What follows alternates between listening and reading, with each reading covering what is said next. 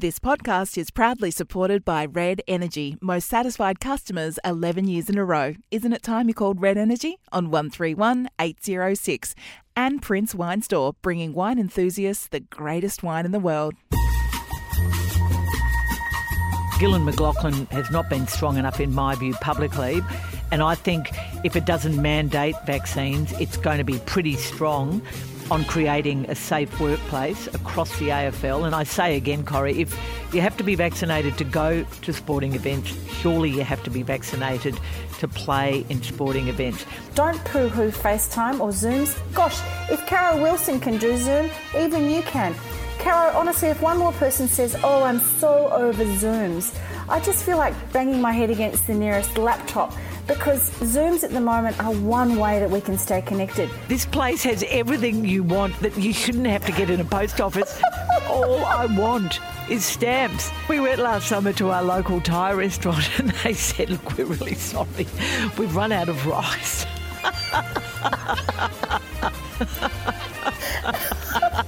Don't Shoot the Messenger podcast with Caroline Wilson and Corrie Perkin. Welcome everybody to episode 188 of Don't Shoot the Messenger on this windy early spring day. Corrie Perkin, how are you? Oh, I'm well, Caro, but just as we're recording on Thursday, I was devastated to hear there are over 300 cases of the coronavirus here in Victoria. So hope everybody's taking care and I hope everybody's getting their vaccination. It's all about vaccinations, Corrie. It's become a political issue and we are going to discuss it in a moment. Thank you, everyone, for tuning in. We'll be very cheery over the next 45 minutes to an hour. We want to thank our show's sponsors, Red Energy, most satisfied customers 11 years in a row. And don't forget, Corrie, we'll be opening up that wonderful cocktail cabinet, that favourite place of all of us at the moment, later in our show, thanks to Prince Wine Store. Clink, clink, clink. The great escape, Caro. Look, I did have a friend say to me during the week, you and Caro sound like a couple of alcoholics. Grog May dogs. I just clarify? Yeah, probably fair. No, it's not fair. We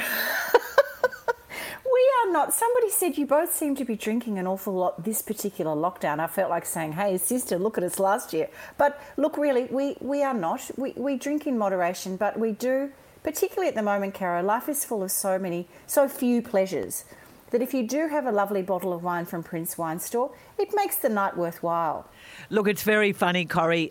Before I hooked up with you this morning, I had to judge the Clinton Gribus, wonderful Clinton Gribus, AFL Media Rising Star Award. And we'd organised a Zoom, myself and Stephen Quartermain and Riley Beveridge. And Stephen said, can someone organise how we can do this? And so I sent out, the Zoom invitations. Stephen, believe it or not, I don't think he'll mind me saying, is more of a Luddite than me when it comes to Zoom. And he said, you've done really well, well done. And we judged the award. And Riley's just laughing because he's young and, thinks probably we're a pair of idiots. Stephen only managed to get the video on thanks to his wife, Paige. And he said, well done. I said, Stephen, the only reason I know how to do this is because when I have a drink with my girlfriend, I have to do it by Zoom. And that's the only way I can have a drink with them. So it's made me, I can't do invoices, there's so many things I can't do, but I know how to have a drink.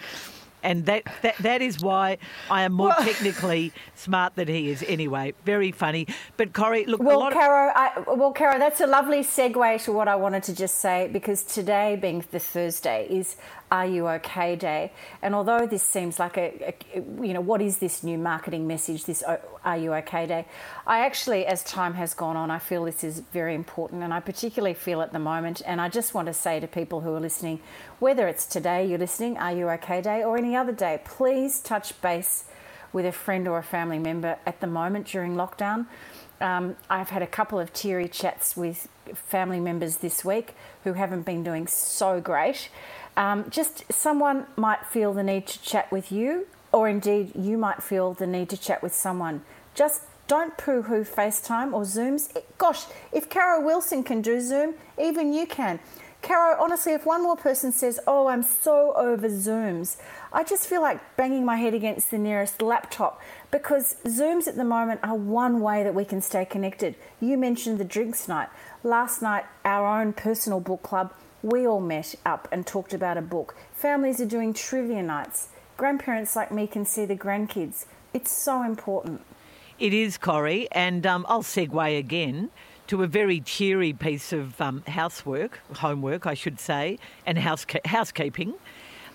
We usually do apologies and correspondence, but I've been overwhelmed by the response to my pinboard at home when I was a kid with David Cassidy on it, and I did have Mick Jagger as well and Daryl Summers, but our dear friend Linda Danvers has been in touch. She has indeed, Linda. It's so lovely to hear from you.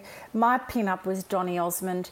Caro's was Daryl Summers, which just still leaves me shaking my head in disbelief about that one.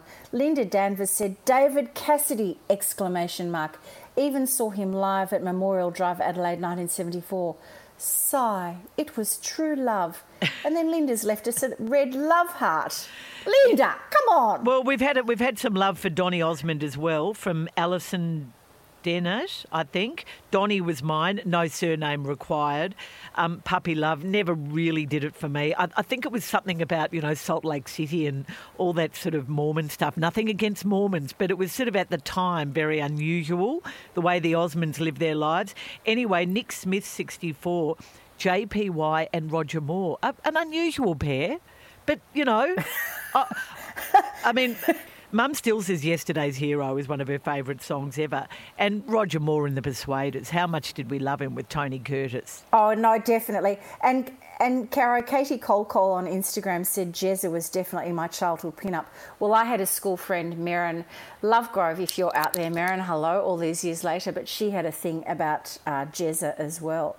And I do note that people have often said to me how much they loved Marlon Brando over the years. But now we're getting into movie star territory. So that's another thing entirely. Oh, gosh, we could have a whole segment on blokes we pinned up on the inside Peter of our McKenna. doors. I mean, I was a Richmond supporter and I loved Kevin Sheedy and Francis Burke and Dick Clay. Peter McKenna! Oh, remember when he put a single out, Smile All the While? The record. Didn't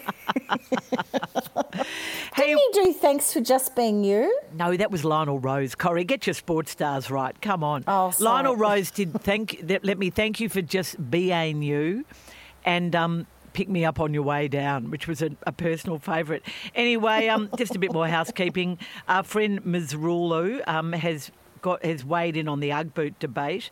Her partner Tony buckled to Ugg boots after shaking his head about her well-worn black ones last year. He now has a pair and loved them. She claims to have a pair of gold sequin ones from a few years back, which she wore on the plane to greet her brother in LA. Brings them out at Christmas. All I can say is better you than me, Ms. Rule. Kim Gosling asks, what was my favourite book? A love story I mentioned a few times. I think it was I Capture the Castle by Dodie Smith. I'm pretty sure that was it. But we also did talk about or else maybe it was when I said my favourite love story and you agreed, was Transit of Venus by Shirley Hazzard. Oh, such a beautiful book. Now, Corrie, actually, Transit of Venus is a segue into my book, a very old book later on in the show.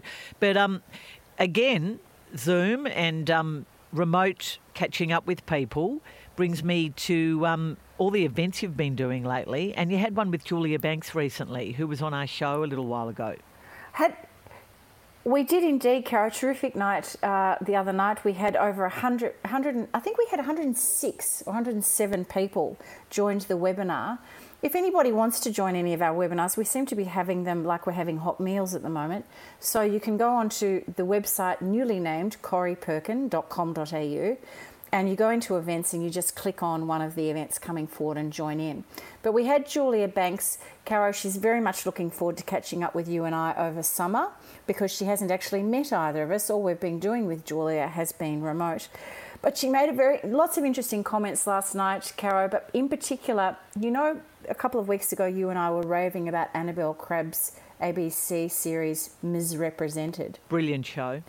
Julia was interviewed on that program along with other female current and previous former members of Parliament. And one of the things that she said about, she claimed it as an absolute work of art, a brilliant, absolutely brilliant show, which you and I agreed with. But she also talked about the clever editing.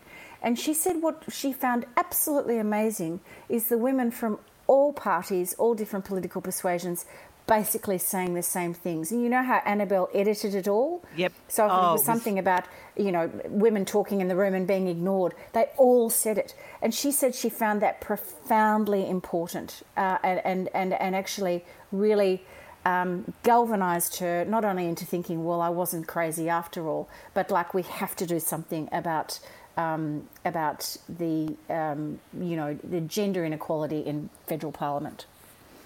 Yeah, well, I mean, we'll talk about that in a moment, but that was a great show, and I just wonder why Tanya Plibersek wasn't part of it, was she? I think she was sort of the only. Really... No, she wasn't. Penny Wong was, but not Tanya. Do we think there's a reason for that? Oh, I would suspect. I would suspect that. We're totally hypothesising. Well, actually, here. Well, we are hypothesising, but my feeling about this, Caro, is that Anthony Albanese is not cutting through. You and I discussed that the other day when we were walking, actually. He's just not cutting through, not getting the messages across. He seems a very nice person, but he's just not really leading the way. Bill Shorten seems to have reappeared, which is alarming because Australian voters let it be known they were not impressed with him at the last election. And there has been a bit of discussion about Tanya Plibersek stepping up into the role as federal leader of the Labor Party, which personally I think would be a really interesting move, because I think the electorate is ready for change and maybe she is it. That is interesting. Well, we'll talk about the Australian National Summit on Women's Safety in a minute because it brings in some of these topics. But just on vaccination first, it's sort of funny, isn't it? The interest has shifted for me anyway, probably because it's better news than the other, from how many positive COVID cases there are every day to how many vaccinations we are and what percentage we are. You and I are both fully vaccinated. More and more younger people who I work with now are getting fully vaccinated. One of my children has had both. The other two have had one and are well on the way to getting their second one. It's become a big issue in the AFL, and Gillan McLachlan has not been strong enough, in my view, publicly, but I'm led to believe that a policy is being formed and is going to be put to the AFL Commission just before the grand final. And I think if it doesn't mandate vaccines, it's going to be pretty strong on creating a safe workplace across the AFL. And I say again, Corrie, if you have to be vaccinated to go to sporting events, surely you have to be vaccinated to play in sporting events.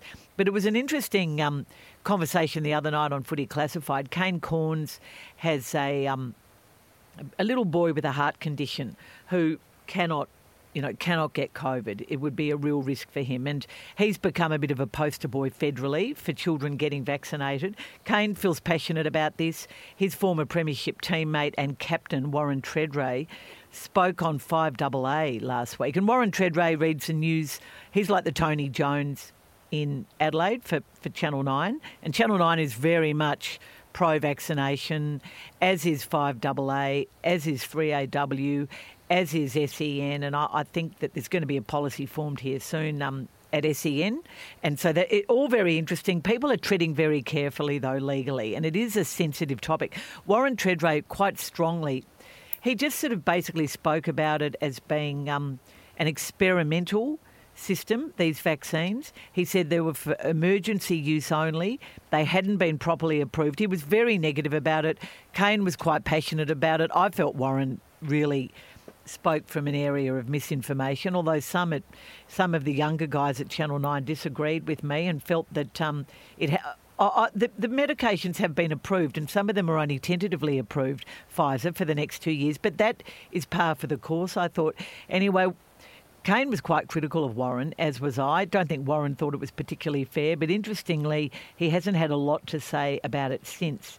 And I think I've got to be careful about getting too frustrated with people who come out and say these things when they're in a position of leadership. But to me, Corrie, it's just the only answer. And I get incredibly frustrated by some of the misinformation that's coming from the other side. I agree with you, Cara. The interesting thing is the dilemma that so many corporations, and you mentioned the AFL there, this dilemma of what is our policy and do we show leadership and should we actually make vaccinations mandatory? What are our, while we're still respecting individual choice and individuals' rights? There are so many sectors in the community that are grappling with this at the moment, starting with the hospitality industry. And I know people are really umming and ahhing, what should our policy be there? Even when I had the bookshop, Caro, this time last year, the big issue for people was, can you ask customers who come in to wear a mask? Now, of course, masks are mandatory and they're everywhere, but take ourselves back 12 months ago, there were still a lot of people who absolutely refused to wear a mask. If they come into your premise, your business, do you ask them? Do you tell them? What's your policy?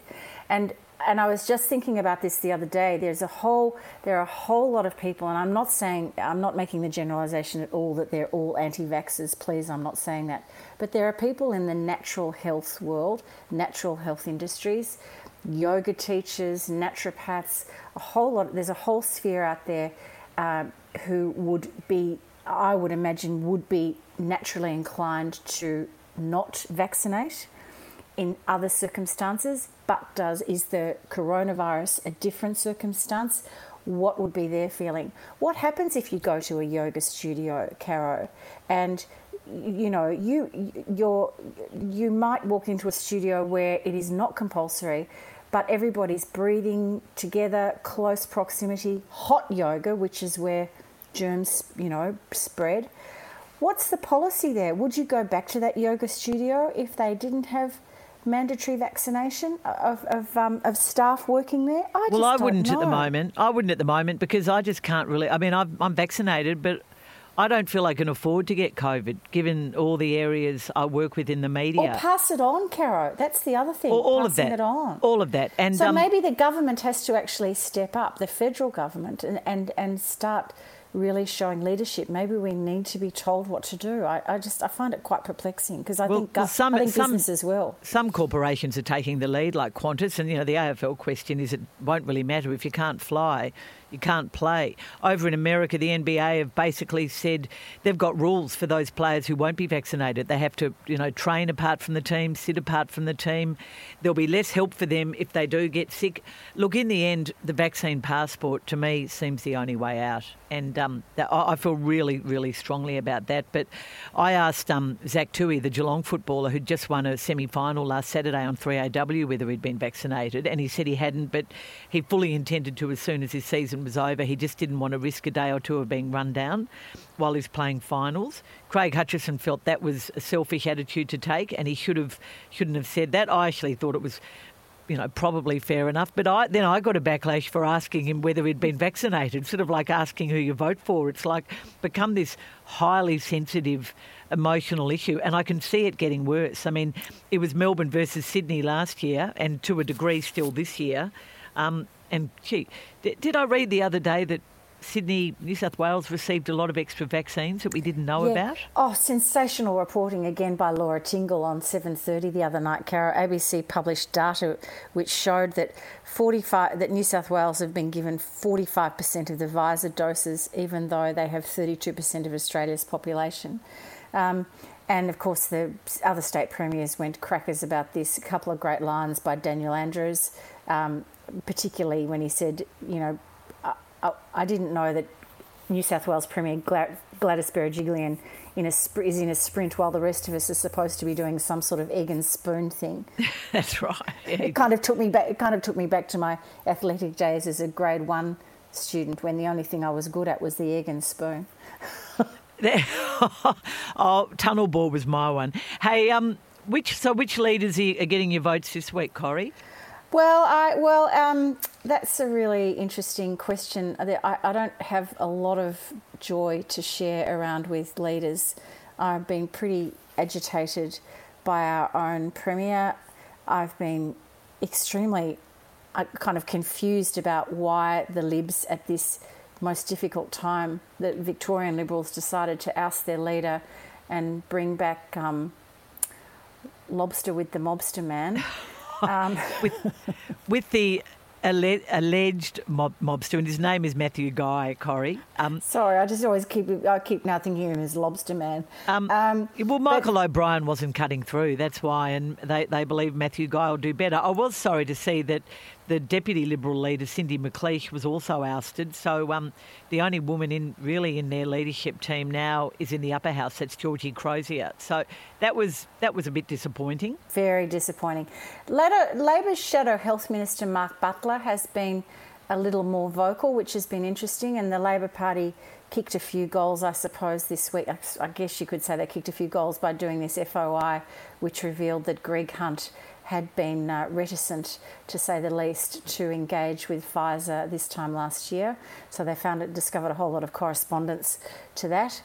But Cara, look, I'm underwhelmed by all of them, really. I just the federal opposition has just got to start really punching here if they want to continue to have the vaccination rollout and various stuff-ups and so on, and questions about leadership at the top. If they want these issues to continue into the election next year, the ALP has just got to start making some move on that, getting some traction. I don't know. But anyway, look, and I do want to hear from you later. I wanted to ask you in 6 quick questions about the Prime Minister going to Father's Day in Sydney, leaving Canberra. But I've got some strong views on that. I just wish this vaccine rollout wasn't political. I mean, surely it's so important we can just all get together. And it was like when everyone started bagging Kevin Rudd because he made some calls and maybe showed off about it. Who cares? I don't care what anyone does, whether they're showing off or grandstanding. If we can get more vaccines here and more people to get vaccinated, really it should not be a partisan issue. But I agree, and just on that, Caro, last night listening to something on whatever I was listening to, the news, I suddenly thought, you know what, I'm exhausted by the politics of this. Just get the vaccine into the areas that need it. Get it into Sydney's western suburbs. Get it into Melbourne's northern suburbs. Everybody stop arguing and the winning of the race and just get it happening. I agree. Now, before we open the cocktail cabinet, the Australian National Summit on Women's Safety, which, look, you've seemed to be all over and I'm embarrassingly not. It was a 2-day summit. Did it achieve anything, and who impressed you? Understandably, you haven't been connected, Cara, because you have been up to your neck in football issues. But and also, dare I say, this was only 2 days, sadly. So you could have blinked and it was almost over. But I think the most interesting thing, it focused on a number of issues, in particular the soaring instances of domestic violence in Australia. And if nothing else was achieved, it is now firmly on the agenda. It's in people's minds. Everybody is understanding, even the federal government, that things have to happen, things have to move. The Prime Minister he was the keynote speaker. The attendees included Grace Tame, Australian of the Year. Brittany Higgins, who actually didn't receive a formal invitation to the summit, was invited by the ACT as a government, as an observer. So it was good that she was there. Marcia Langton, Professor Marcia Langton, who is an Indigenous activist, was very vocal and made some really crackerjack points about the disproportionate number of women who are violated and abused in the Indigenous community. Kate Jenkins, our friend, the Sex Discrimination Commissioner, was engaged in it. There were some very good speeches, Caro. I was particularly impressed by the Women's Safety Minister, Anne Ruston. You know, you don't often hear a lot from her. I think she's one of Scott Morrison's quiet achievers. She made some very good points, and she seems absolutely determined to keep this on the government's agenda. So, look, at least people are talking, Caro, but long way to go. Well, particularly when Kate, with her Respect at Work report, saw the government respond to only 6 of her 12 recommendations. Is that right? Yes.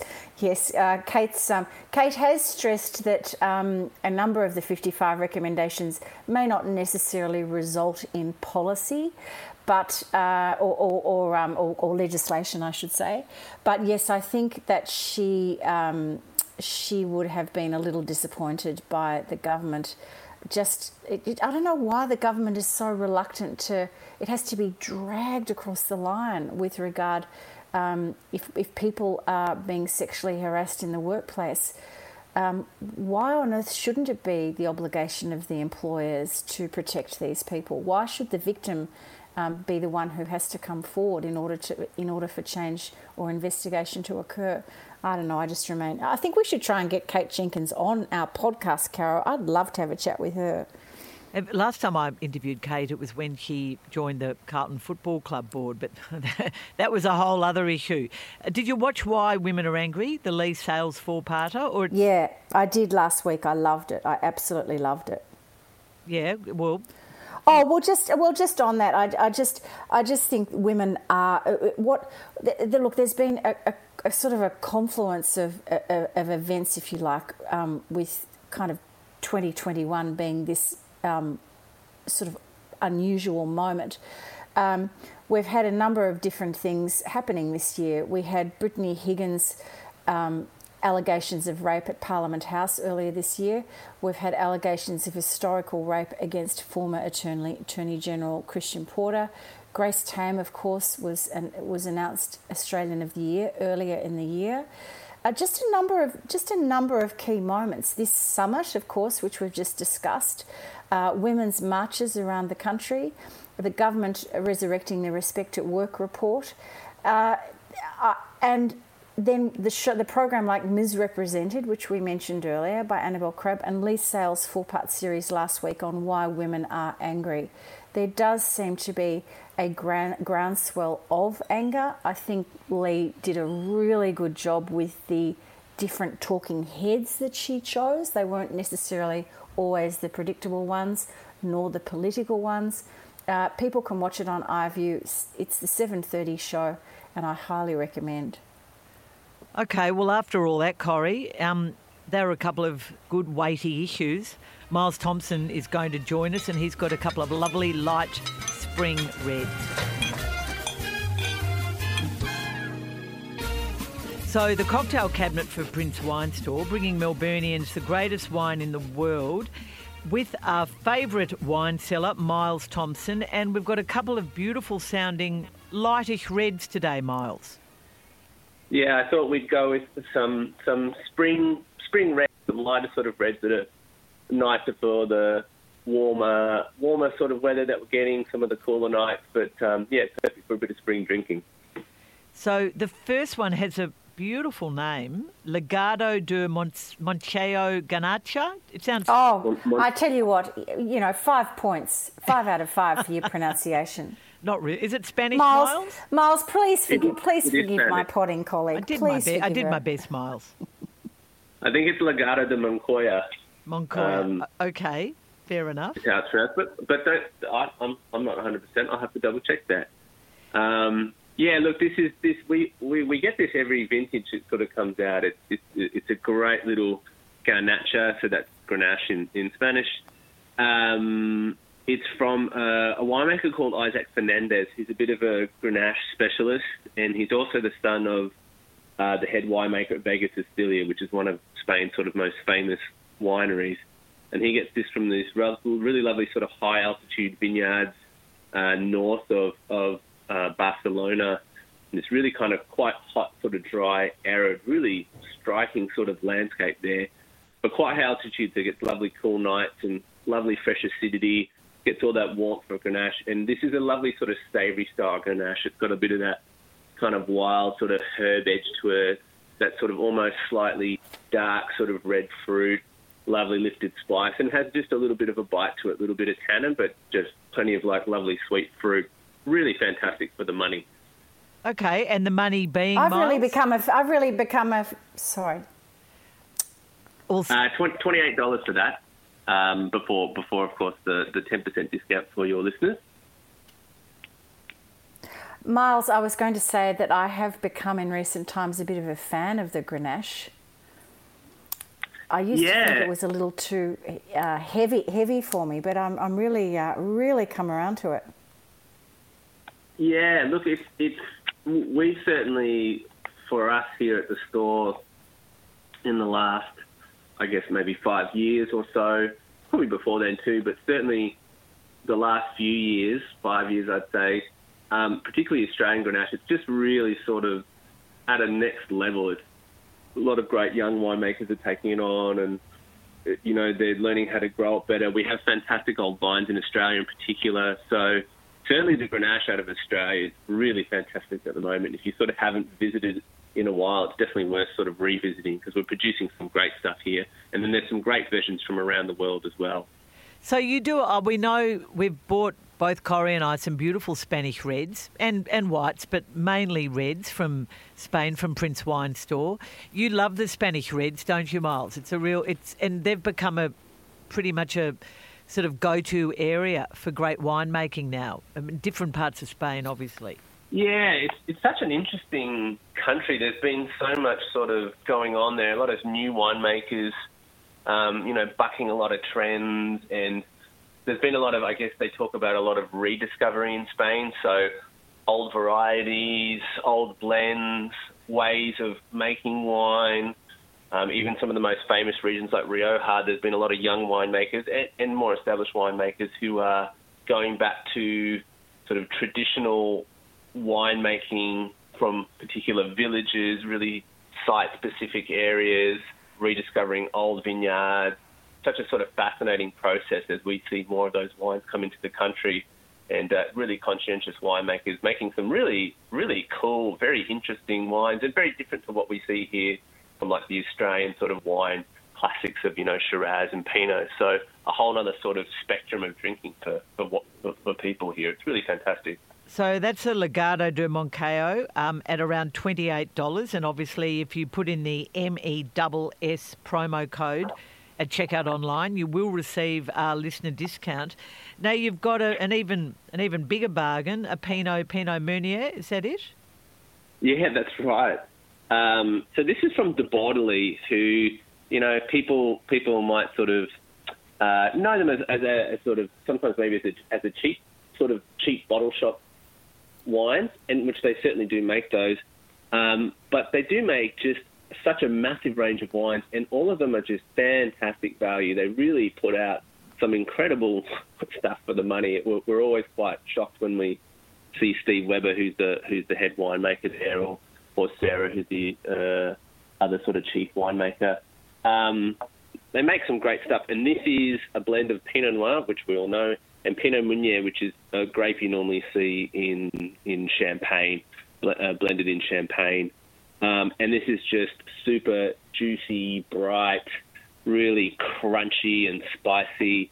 No oak. It's all about fresh, bright fruit. I mean, you could even, if you wanted to on a really hot day, probably put it in the fridge for 15 minutes and give it a little bit of a chill, so you have a slightly sort of cooler wine. It would be absolutely fantastic. So the name and the price, please. So it's the De Bordelais Vinoc is the, I guess, the name of the cuvée. Same being Pinot Noir and Pinot Meunier, and it's $21 a bottle. How do you do it for the price? And it's called Same, as in SAME. Yeah, that's right. So same. So Pinot Noir, Pinot Meunier. It has in some vintages had Pinot Gris in it as well, just a little bit of white wine. So it's Pinot. So same. Oh, an unusual name, and it sounds absolutely delicious. A crunchy wine. I've never heard of a crunchy wine before, Miles. Yeah, crunchy, bright and crunchy, just what you want. Okay, well, I think I love that. That's whetted our appetites. Yeah. It'll go well with, I think, the recipe you're about to give us too, Corey, in BSF. Miles, that's terrific. Thanks for joining us again. No, my pleasure. Thanks for having me. And that was a cocktail cabinet for Prince Wine Store, bringing wine enthusiasts the greatest wine in the world. Visit princewinestore.com.au and tell them that Caro and Corey sent you. Corey, I'm going to move straight now, thanks to Red Energy, 100% Australian electricity and gas, to Crush of the Week. I can't wait to hear who your crush is. Would it be? It wouldn't be Dusty, who seems to have lost an alarming amount of weight, Caro, just before you get to your crush. Yeah, lost about 10 kilos due to that terrible kidney injury that he suffered. That's absolutely shocking. In Richmond's last good game of the year, it was actually, against Brisbane. Yeah, he's starting to slowly put weight on again now, and it's been a very, very frightening injury. Well, let's face it, Dusty's been our crush for 3 of the last 4 grand finals. What an unbelievable player he has been. And I don't know about you, Corrie, but September, October isn't quite the same without Dusty, don't you think? Oh, no, I wouldn't be saying that, Caro. But look, anyway, let's just move on to your crush. Look, I'm not going to do footy this week, although I did watch one of the great football games I've ever seen last Saturday night between the Western Bulldogs and the Brisbane Lions. I'm going to go to Hollywood. Well, not Hollywood, probably more like Ealing Studios, I guess. I've just seen so many shows lately, and we're going to talk about her in a moment, with Lily James. What a gorgeous young actor she is. She was so wonderful and has showed a new maturity when she played Linda in The Pursuit of Love. The film we're about to talk about was her as a much younger actor. She first crossed my desk in that Downton Abbey movie, which was actually quite enjoyable and a great bit of comfort cinema. Well, she was actually in the series before the movie. Was she in the series as well? Yeah, late she in was the piece. Series. No, she was in the series, probably series 3 or 4 of that. She came in late as the flibbit-a-gibbet niece, isn't she? The niece. Yes. Well, and as soon as she came onto the screen, I remember so clearly. Just Coco and I were watching it together and saying to Coco, "This girl is a star." She just grabbed the camera, and she was so beautiful. But she just grabbed the camera. she's sort of a young Keira Knightley, I guess. Is that? Yeah, I'm not sure about that. I would say possibly Keira's a better actor. Yeah, she is. But I loved her in Yesterday, that film about, the Beatles songs. Yes. The guy sort of is the only person who remembers the Beatles. A rather crazy idea for a film, but I enjoyed it. She was in the second Mamma Mia. Really, really liked her in that. I still haven't seen that. Really? No, in fact, that's a good lockdown activity. And we both loved her in The Dig, which was a film we sort of saw late over summer. Rebecca was a dreadful remake, really, of the famous Daphne du Maurier novel, but she was in that. She's just, I think we're going to see a lot more of her, and she just lights up the screen with her smile. So I've got very much a feel-good crush today, and that's Lily James. Now, BSF, Caro, and thanks to Red Energy for presenting not only our podcast, but in particular BSF. Your support, guys, is great. And Caro has a book for us. Well, I do, Corrie, but I think we should do the screen first because it sort of segues better into the book. Okay, yes, okay. Now, I mentioned this to you the other day on one of our walks. I said that I needed an afternoon off and it was a rainy, miserable day, and we lit the fire at home and watched the Guernsey Literary and Potato Peel Society all over again with Lily James. And I loved that book. They changed the story a little bit for the film. Another story of the Channel Islands during World War II. But this is obviously a post-war. It's set in post-war England, and it stars Lily James, who goes over to is it Guernsey or Jersey? Yeah, Guernsey. That's the name of the book. Hello. Anyway, you had never seen it. I had not. Caro, I was a huge fan, of course, like many, of the 2008 book by Annie Barrows and Marianne Schaefer. And one of the things I loved about this book, just for those who haven't read it, it starts in 1946 in London. There's a London-based writer who has an interesting own backstory herself. She starts, for whatever reason, engaging in these letters back and forward with one of the residents on Guernsey. And little bit by little bit, the story comes out of his war and his companion's war and this peculiar little group they started called the Guernsey Literary and Potato Peel Society, Pie Society. And which was so sort of intrigued. a book club, wasn't it? Well, It was a book little. club. It was a book club, but it didn't begin as a book club. It inadvertently, and that's part of the backstory how it became a book club. But the character Juliet decides that there's a story here, and she decides that she must go over there. And the book had enormous drama. I thought it was done through a series of letters and diary notes, and the drama occurs because what became very evident early on was the anguish and the sense of abandonment that the people of the Channel Islands felt toward the British government when the Germans were coming. The British took off back to home base, and they left these communities which were German occupied all throughout the rest of World War II. And it was difficult, it was dangerous, and these were highly, highly anxious times for these islanders. Now, did that come through in the book? Not necessarily. It was a little bit like, oh, Lily James in a pretty outfit is skipping off to have a lovely holiday on the lovely islands, and there she meets the best-looking pig farmer I've ever seen in my life, and lo and behold, they fall in love. It's a and it's a love story, but it's also a tragedy. It involves a German soldier, as does The Girl from the Channel Islands, the book I reviewed a few weeks back.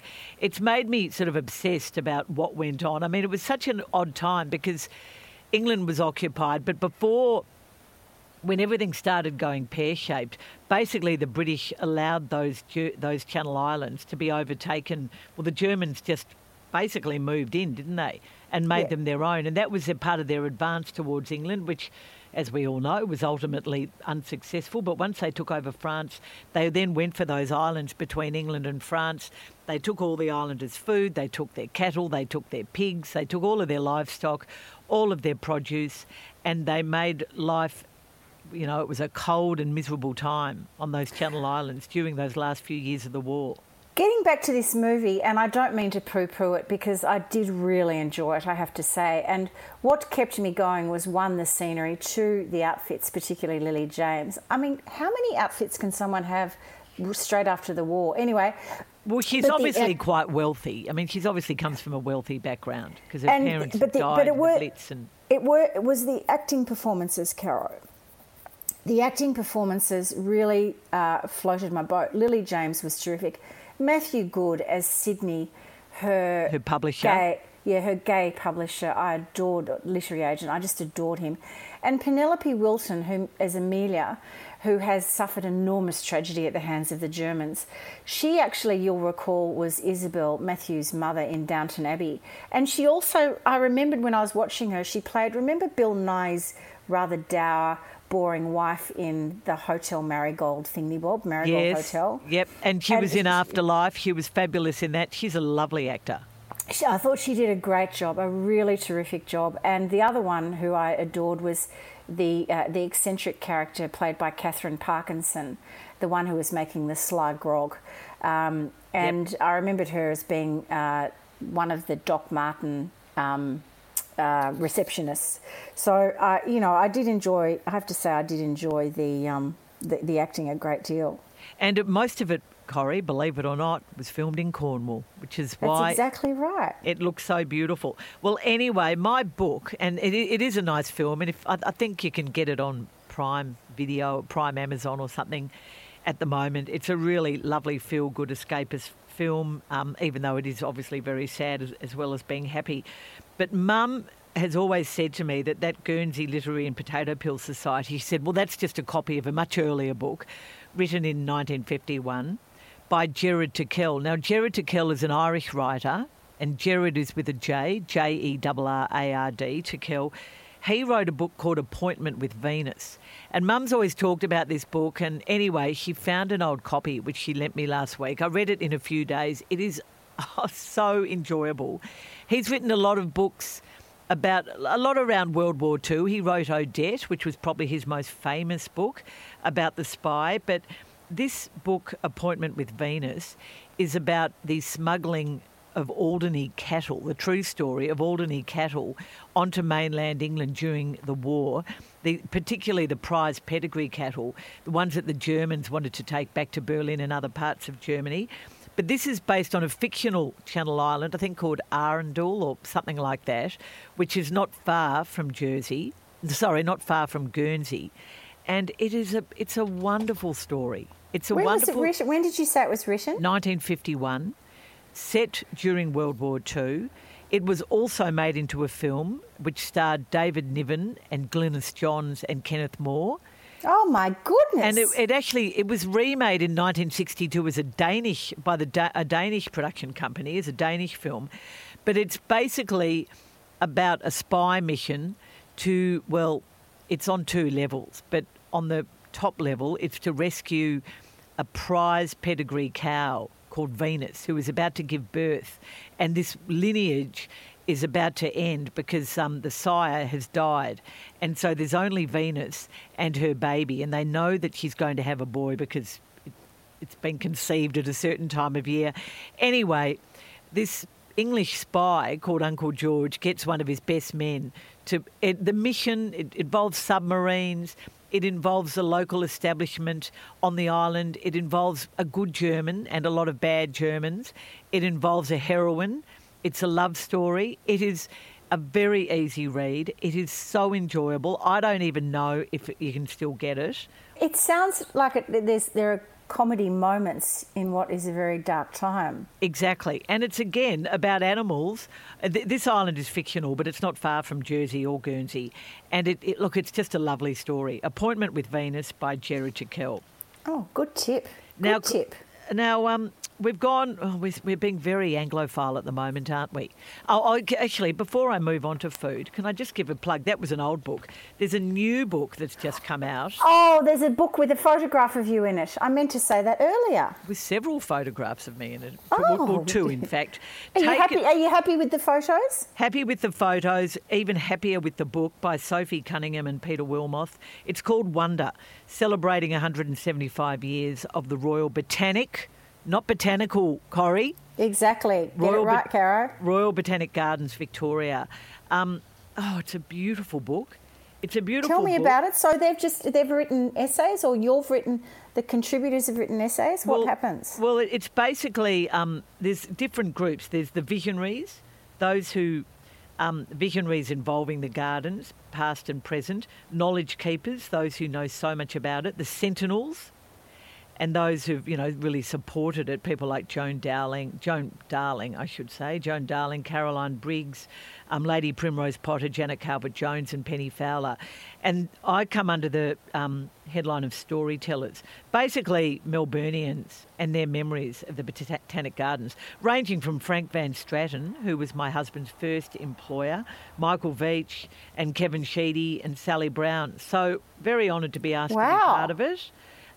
It's a beautiful book. It's an absolutely beautiful book, and obviously it's one of the most beautiful places in the world. So tell me just give me a quick, elevator pitch on your take on the Botanic Gardens, what you said about them. Well, as you know, I went to school right opposite the Botanic Gardens, and we were always told we were allowed into the gardens, particularly by the time we got into HSC, VCE, but there was one part of the gardens we were never allowed to go to, and they were the Temple of the Four Winds, and we never really knew why, but bad things happened there.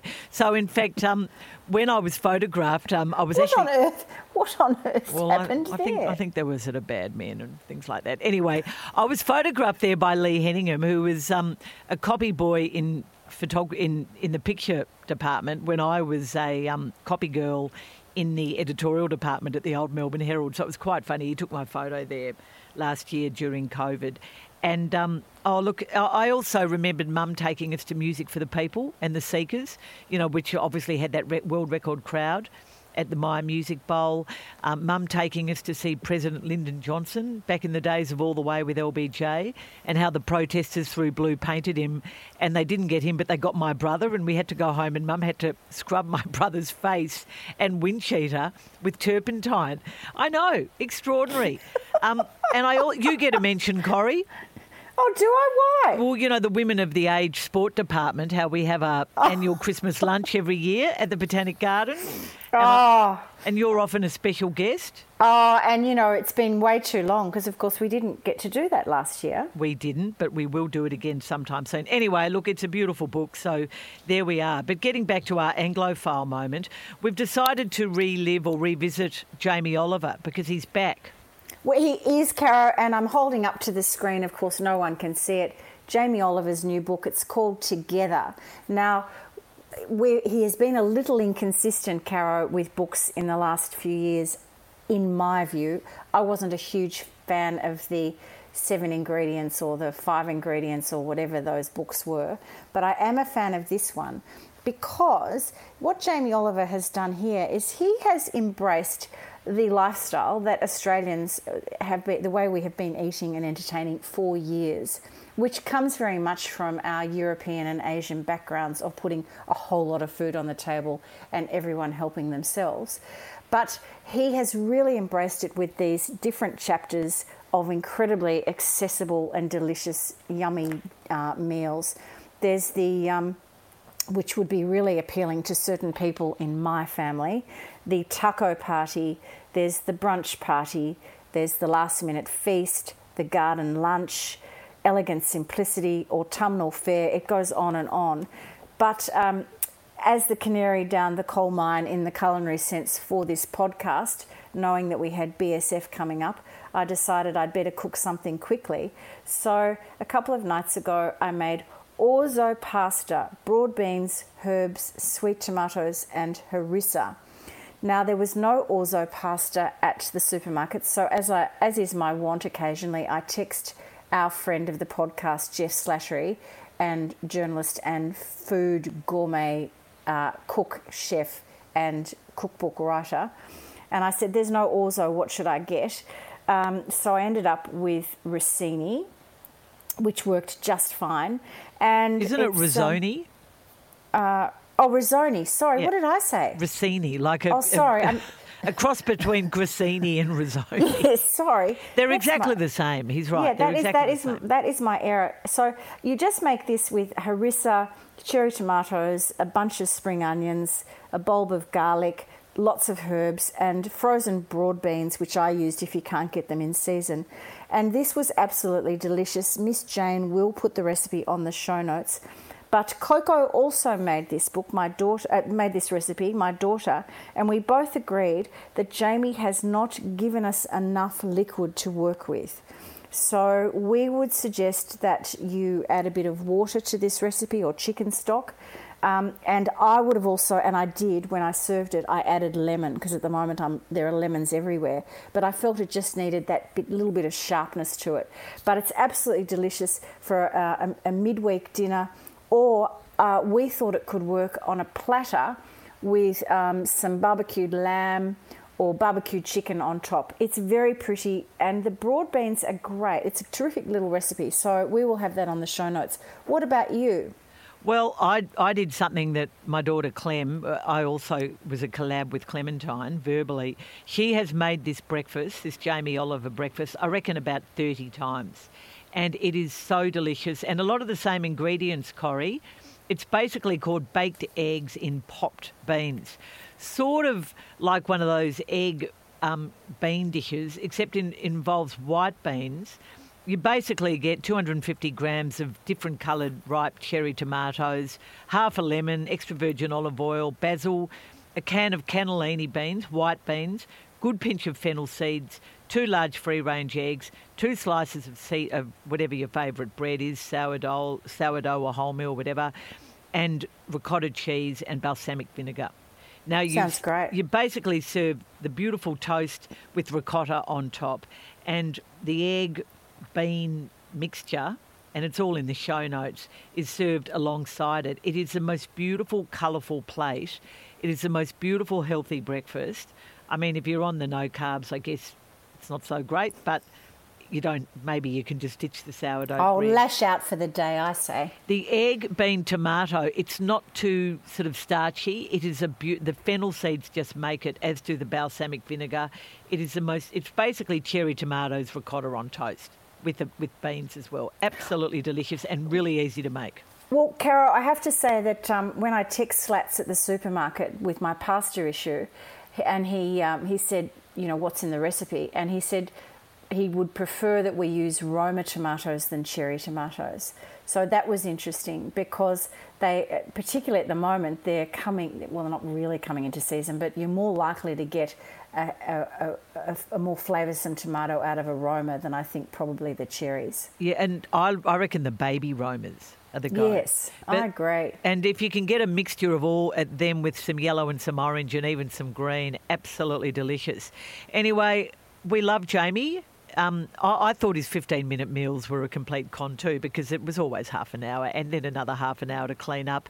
And his restaurants obviously have had a bit of a downward turn in recent years, but he's back in a cooking sense. I actually saw him on Graham Norton the other night, and he was pretty impressive too. So they're two really good recipes. And just as a side note, I can never find orzo in the supermarket. It's always risoni, and they're sort of exactly the same.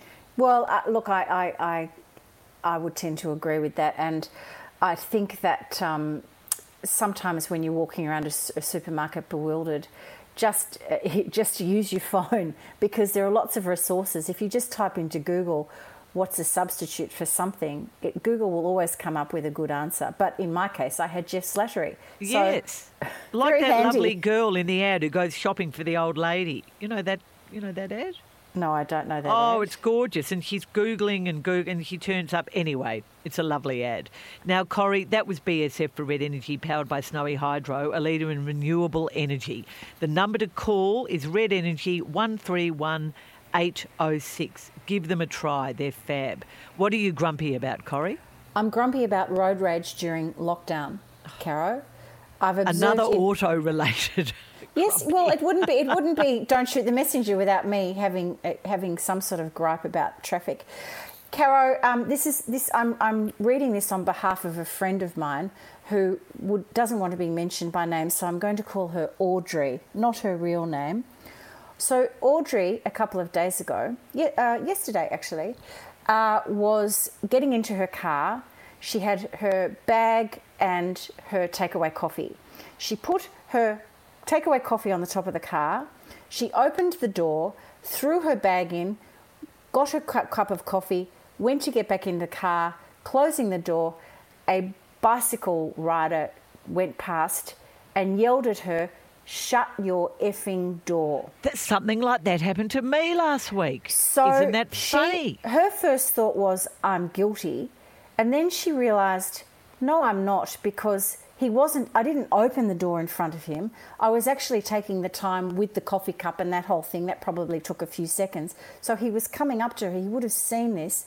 As she said, this is no excuse, mind you, but as she said, there were no trams, no traffic, no rain, a shiny day. He could have actually veered around it while she got the coffee cup off the roof. But anyway, so they're going in the same direction, right? Who does she pull up next to at the traffic lights? The cyclist. So he's on the left of her, so the passenger window, and she wound it down and said, "Excuse me, but people do have a right to open their door." I wouldn't have engaged if I were her. Well, you're right, Caro, because you know what he did? He got so angry, and he first of all, he said to her, he slammed her car or something and said, "Take that, you effing silly bitch." What do you mean slammed her car? Oh, kind of like hit the car with his hand, like a big thump. Oh. And she said, "Excuse me?" And then she said, "Oh, for goodness sake, why don't you just F off, fatso?" She got really angry because apparently he was slightly overweight in his lycra. She has done the wrong thing engaging with But then, Cara, he broke her passenger rear vision, the external rear vision mirror. He broke it, and she was then shaking with rage and fright, and he sort of went off. And as he rode off, she noticed that in his backpack he had a white fluffy dog. I mean, who does that? I thought you were going to say a gun.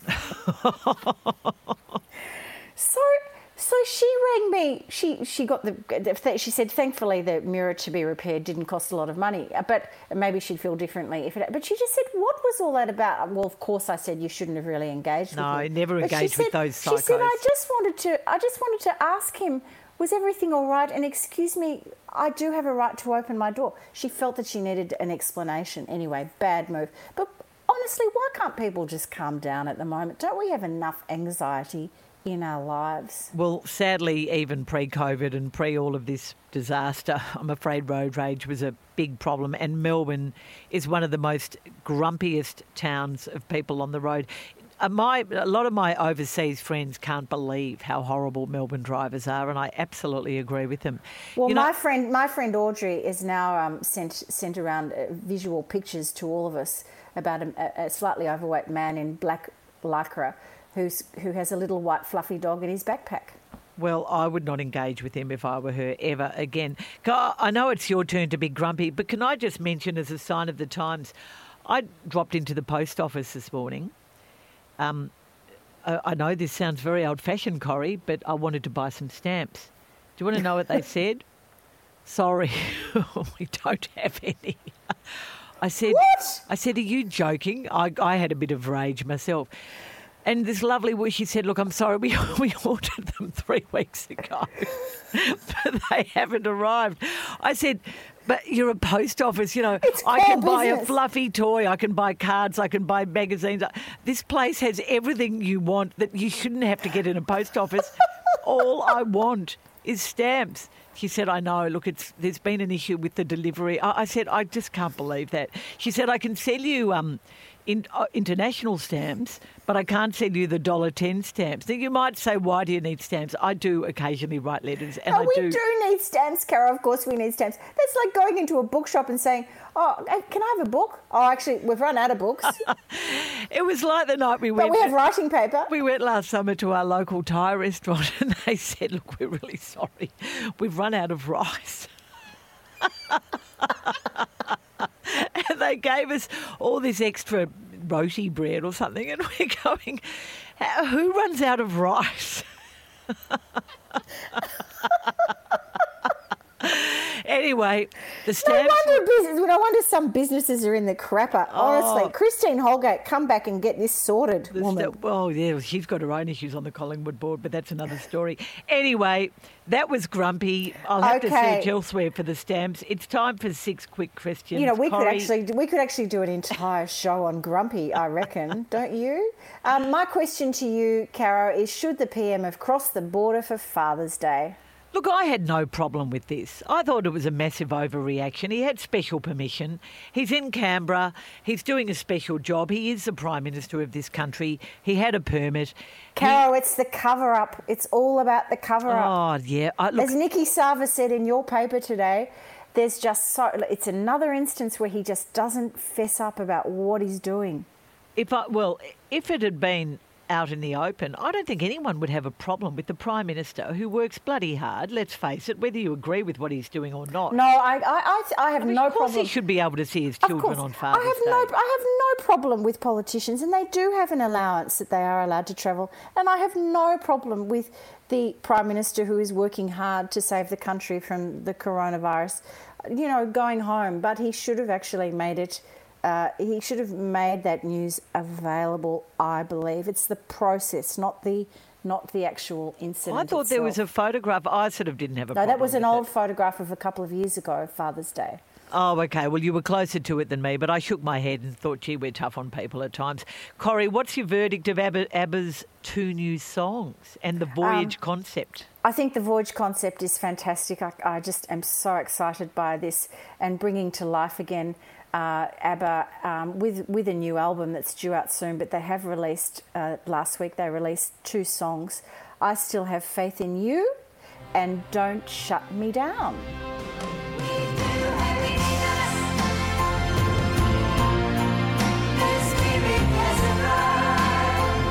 It's a very moving song, that one, I Still Have Faith in You. I see their taste in clothes hasn't got any better. Oh, meow. Saucer of milk for you. No, well, it's obviously part of their shtick, isn't it, that they have these weird sort of outfits. But well, there's a bit of Eurovision about it. But look, I really loved it. There is actually, if you want to look at the two songs, they're available through Apple Music and Spotify and all of that kind of thing. The video, Caro, which I urge everyone to have a look at, and you can have a look at it on Instagram through ABBA or ABBA Voyage, I think it's called. The video for I Still Have Faith in You is terrific because it features all of this nostalgic footage of the band over the years.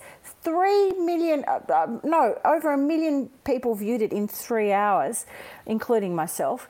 Lots of footage of them in Melbourne, Caro, at the Melbourne Town Hall, greeting thousands of people who had gathered in Swanston Street. It's we so sort of lovely. discovered them, really, didn't we? We were They even wrote a song about Australia, didn't they? Well, Tropical Loveland. They haven't forgotten in this film clip the power of Melbs. It was very exciting.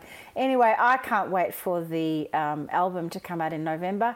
And I tell you what, if I could get to London and get to that ABBA Voyage stadium that they've built and see the virtual band come to life, I would be there with my bell-trousered flares on. Gee, they've stood the test of time. Oh, my God, they sure have. Anyway, Caro, AFL Night Grand Final.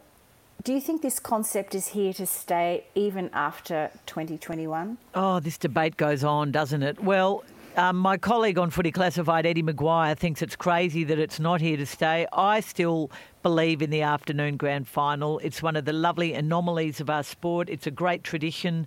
I don't think we need a night grand final to get the extra ratings. I think it's overblown by people who say, we have to finish ahead of the NRL grand final and they're at night and we need to rate more than them and Amazon and Google will pay more, etc. I think an afternoon grand final is a wonderful Melbourne and Australian tradition.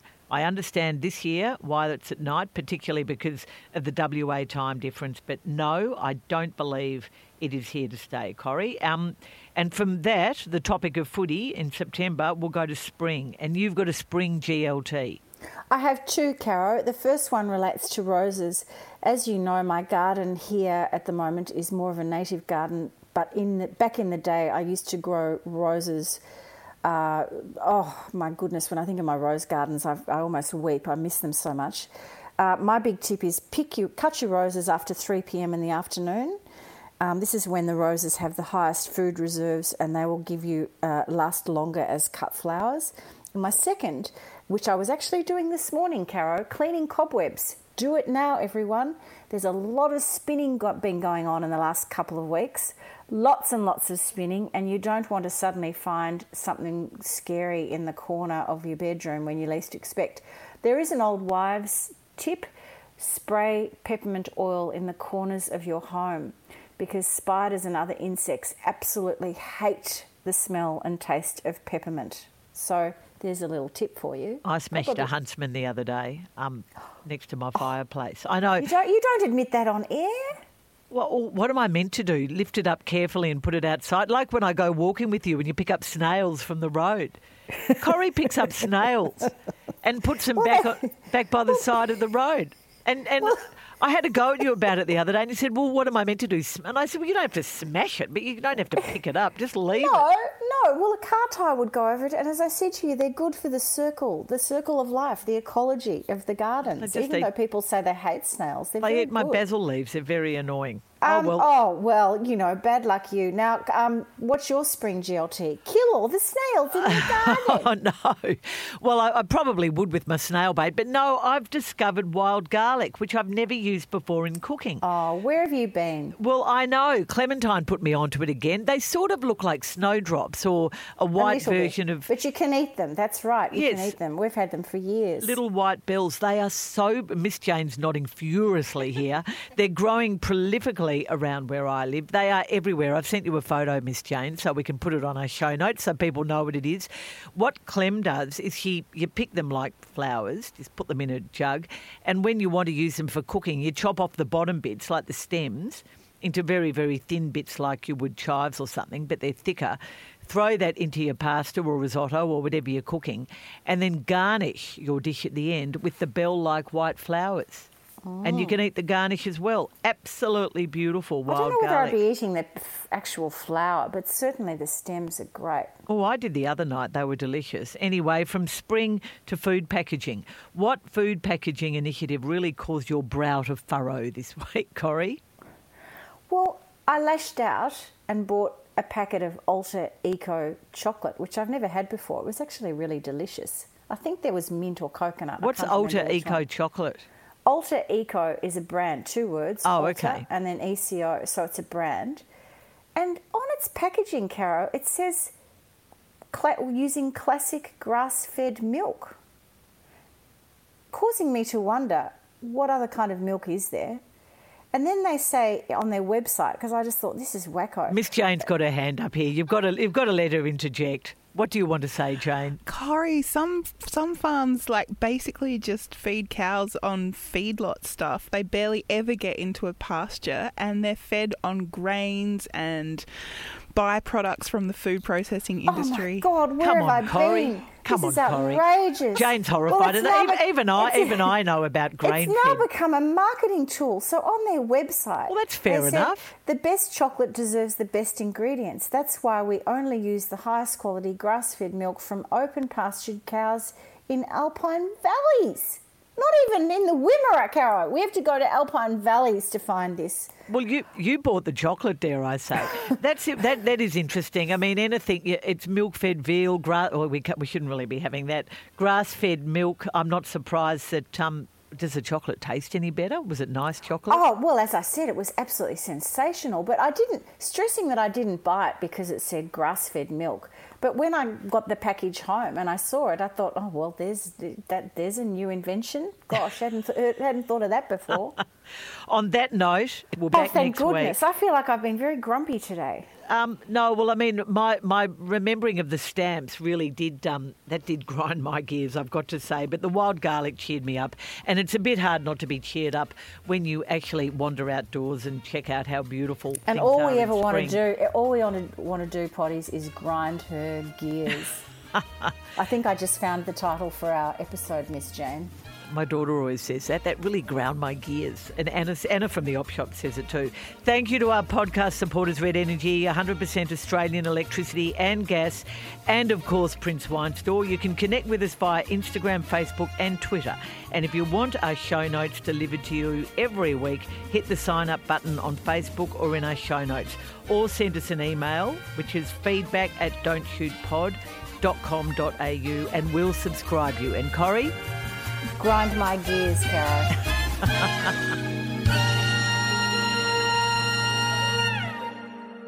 This podcast is proudly supported by Red Energy. Most satisfied customers 11 years in a row. Isn't it time you called Red Energy on 131 806? And Prince Wine Store, bringing wine enthusiasts the greatest wine in the world. For all things home design, enjoy Homestar with me, Shayna Blaze. All the ideas and inspiration you need for your home, DIY design projects and expert advice. Red Energy's podcast lifestyle series, available from wherever you get your podcasts and the SEN app.